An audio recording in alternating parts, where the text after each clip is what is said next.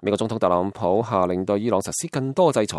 較早前佢收到報告話，德黑蘭有可能對沙特阿拉伯石油設施上個禮拜六遭受嘅襲擊負責。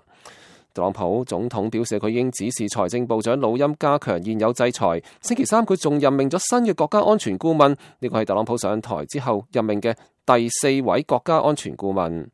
也門胡塞叛軍宣稱實施咗上個禮拜對沙特石油設施嘅襲擊，但美國官員表示佢哋有證據表明導彈嚟自伊朗。